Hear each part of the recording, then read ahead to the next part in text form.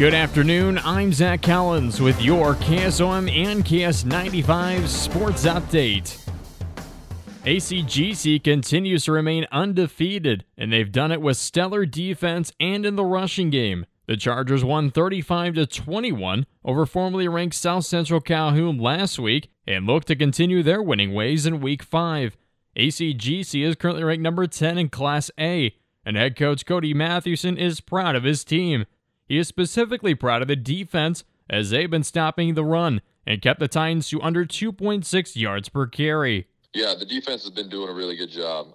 We're really big stressed on stop the run, as everybody is. As a program, that's what I think at any level everyone says, we got to stop the run. That's the first thing we got to do. And we've done a pretty good job of that. Panorama kind of got us on the ground a little bit, but we were so worried about their pass game that I think our linebackers were a little less aggressive and sat back and dropped. And didn't do a very good job of playing downhill like we really wanted to play. But again, South Central Calhoun, there's always been a run-heavy team. That they run that wing tee, the straight line tee, kind of like what we call the wishbone. And I think they had 22 carries for 60 yards and for 2.3 yards per carry. So we've done a really good job of stopping the run. We've been really, really proud of that.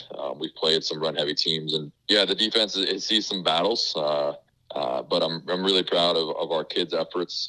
Like I said, defensively, we've had to play 4-quarter ball games. We've been tight games. And that's just going to really, really help us in the back end of things as the season comes for the last 4 games of the year. I know it's crazy to say already. We're already halfway through the season. This is week 5. So being in these close games and these battles is for our defense and our offense and our team just in general is just going to, like I said, help us be more resilient as we get through 5, 6, 7, and 8. Week 4 was the step-up week for multiple players in the Chargers. Mike Fuller and Jathan South rushed for over 350 combined yards and 5 touchdowns against the Titans. On the defensive end, Fuller also had 3 interceptions to top off his night. Leading rusher Jathan South has rushed for 446 yards, while Mike Fuller has rushed for 398 total yards. To look further on the team, the Chargers also have utilized Anthony Sorzano, who has rushed for 324 rushing yards, and Nate Chance with an even 200 yards rushing.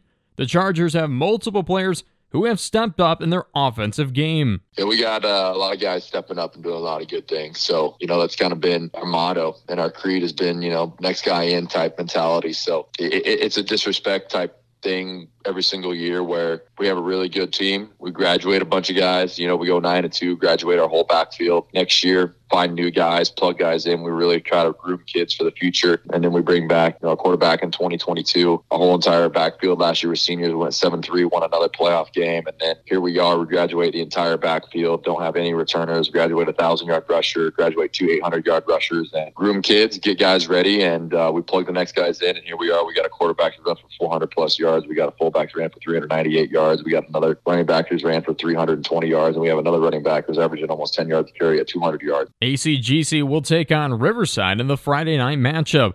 The Bulldogs have lost 3 straight games as they're currently 1-3 on the season.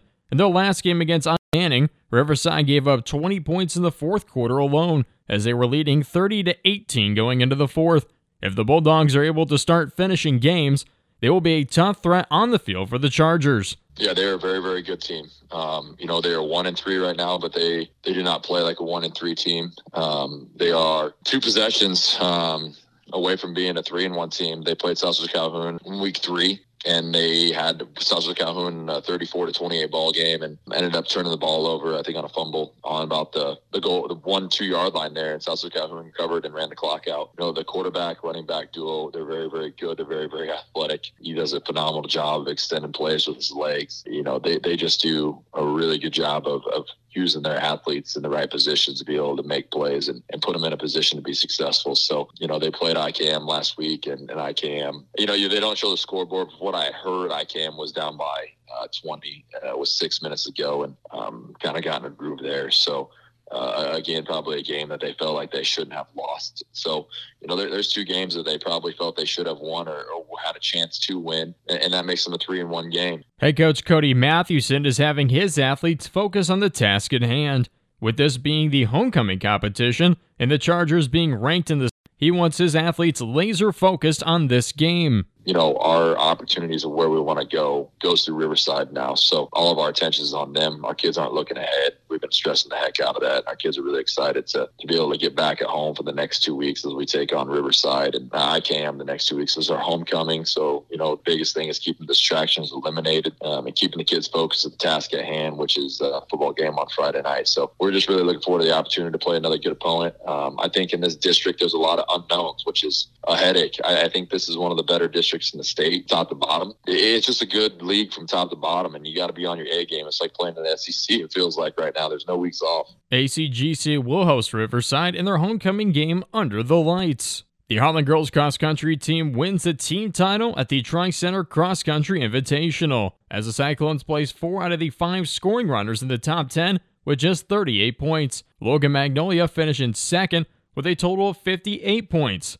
In the top 10, Allison Johansson finished for Logan Magnolia with 20 minutes 1 second in first place. Madison Sporer finished in second for Logan Magnolia, 20 minutes 36.4 seconds. Haley Egbert finished for Shenandoah in third place, 20 minutes and 47.6 seconds. In fourth place for Kemper Catholic, Marie Day. In fifth place for Woodbine, Addison Lapel. In sixth place for Harlan, Breeley Scheschinger. In seventh place for Exira EHK, Michelle Wilson. In eighth place for Harlan, Allie Anderson. In ninth place for Harlan Christensen, Kiara Dame. And in 10th place for Harlan, Taylor Beaker. Moving from cross country to volleyball in the Western Iowa Conference, Audubon beating Underwood 3-2 in a 5-set matchup, and Missouri Valley beating AHSTW in a 5-set matchup 3-2. Riverside shutting out Logan Magnolia 3-0, as Trainer shuts out ICAM Manning 3-0. In the Rolling Valley Conference, Boyer Valley over Glidden Ralston 3-1.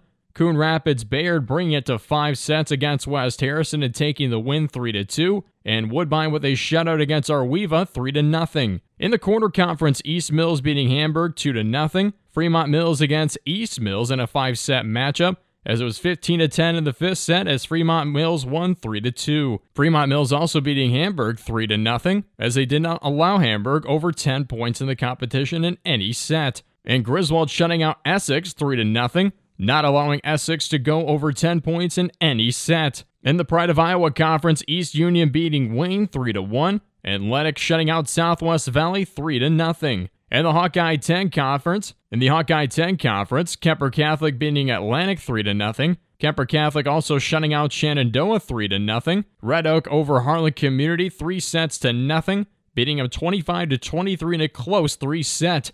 Every set was determined by 5 points or less. Shenandoah over Atlantic 3-0. And St. Albert beating Denison Schleswig in a shutout 3-0. And moving from high school to collegiate news, Iowa State's Tyler Perkins has been named the Ray Guy Award Punter of the Week after the Cyclones lost to Ohio last Saturday. Perkins punted 5 times in the game and had 4 of the 5 punts on the interior of the 20-yard line in an effort to try to help the Cyclones over the Bobcats. Perkins averages 50.5 yards per punt and is ranked second overall nationally. His net punting average has been around 45.5 yards and has had 10 punts over 50 yards this season.